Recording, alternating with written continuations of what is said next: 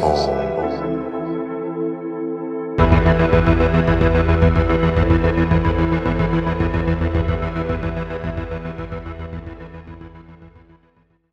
what's up, listeners? My name's Tyler, and you're listening to Horror's Home Podcast. Today, I'm going to be discussing the 7th and 8th episodes of the Amazon Prime Video series, I Know What You Did Last Summer. These are the final 2 episodes of the first season, so be sure to check out my previous discussions to get all caught up. I'm going to take a quick break, and then we'll dive into the story.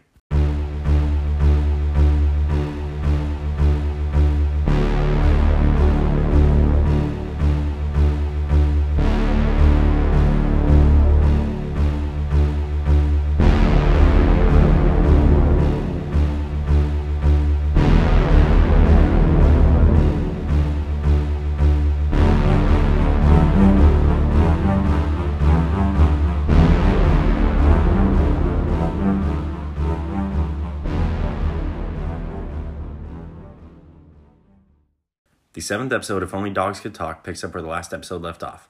Margot is paranoid about Dylan leaving in the middle of the night, while Allison is just worried about him in general. She's also dealing with the recent news that her mother is still alive. When the two finally talk on the phone, her mother is distant and tells her to never call her again. Allison sends her mother a text message of a picture of her own obituary. Elsewhere, the whole town is freaking out because Riley's missing and the police can't apprehend Clara. But it all resolves itself fairly quickly. Allison tells Bruce about the stalking, which Dylan shows up traumatized but fine. Bruce tells Lila about the cave, and the police find Riley's corpse there, along with Clara herself, dead from the apparent suicide. Everyone properly mourns all the victims together as a community. 3 weeks go by as Margot spends time at the Hoffman Institute, where she had previously sought help after her binge-eating breakdown. Dylan and Allison grow closer, with their world feeling a bit more normal without an unknown killer on the loose. Margot returns as the three reunite, and they all have a carefree evening. That night, Allison and Dylan have sex for the first time, and she reveals her secret that she's not really Lennon. He doesn't take the news well and finds it disturbing that she has lied for a whole year pretending to be her dead sister.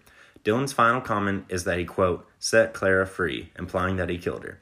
Meanwhile, at home, Margot is pushed through a glass window by a hooded figure and is later joined by Allison in the hospital with just some facial cuts on Margot. Bruce also comes home to find his ex-wife, Allison's mother, has arrived. Dylan arrives at the police station, assumingly to come clean. That night, laying in the same bed, a half-asleep Margot feels Allison's cuts on her leg and says, "You have them too." The episode ends there. In the final episode, Your Next Life Could Be So Much Happier, Allison's mom, Helen, has returned, not to make amends, but to retrieve Clara's Bible for the cult's prophecy. The mother and daughter cross paths and exchange words about each other's lies. Helen's alleged suicide and Allison's alleged death.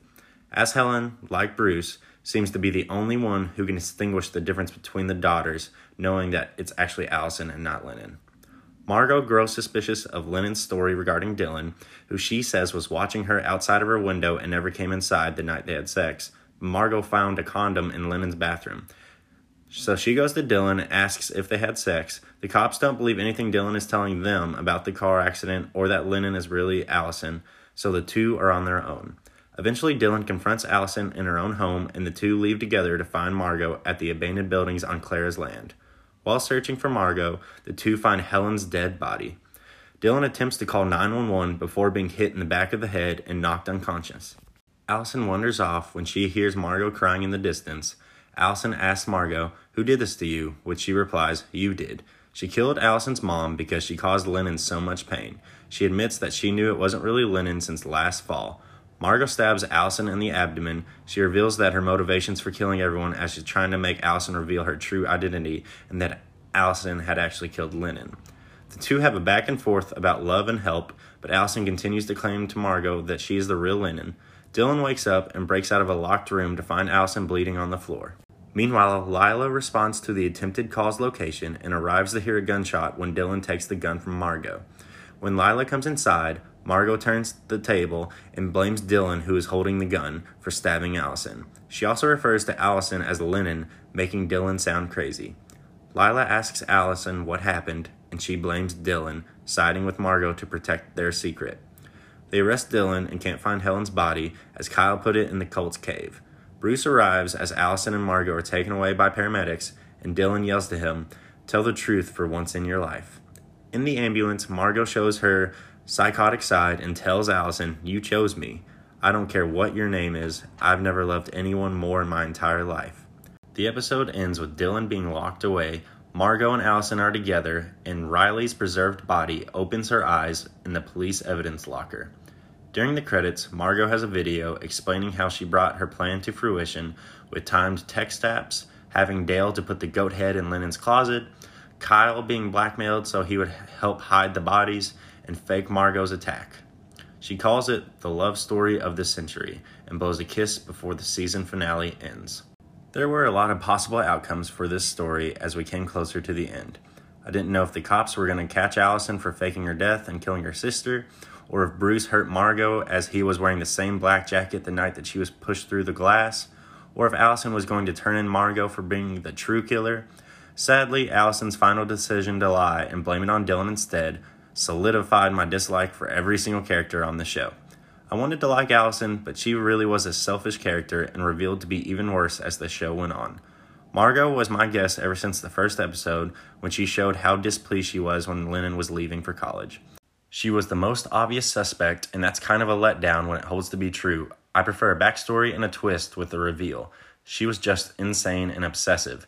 I'm glad I finished it, as the story's mystery did keep my attention, but as I said before, they could have just made a 2-hour movie instead, hopefully with likable characters. The cliffhanger of Riley still being alive and waking up really felt unnecessary, and I honestly doubt there will be a second season, but I do admire the attempt that this show had to follow the book and the original slasher movie, even if it didn't exactly deliver the horror story elements that I was hoping for. So that's all for this episode and series of I Know What You Did Last Summer on Amazon Prime Video. If you've checked it out, send me a message, let me know what you think of the series. If you haven't already, follow me on Instagram at Horrors Home and like the Horrors Home Facebook page. Until next time, my name's Tyler, and thanks for listening.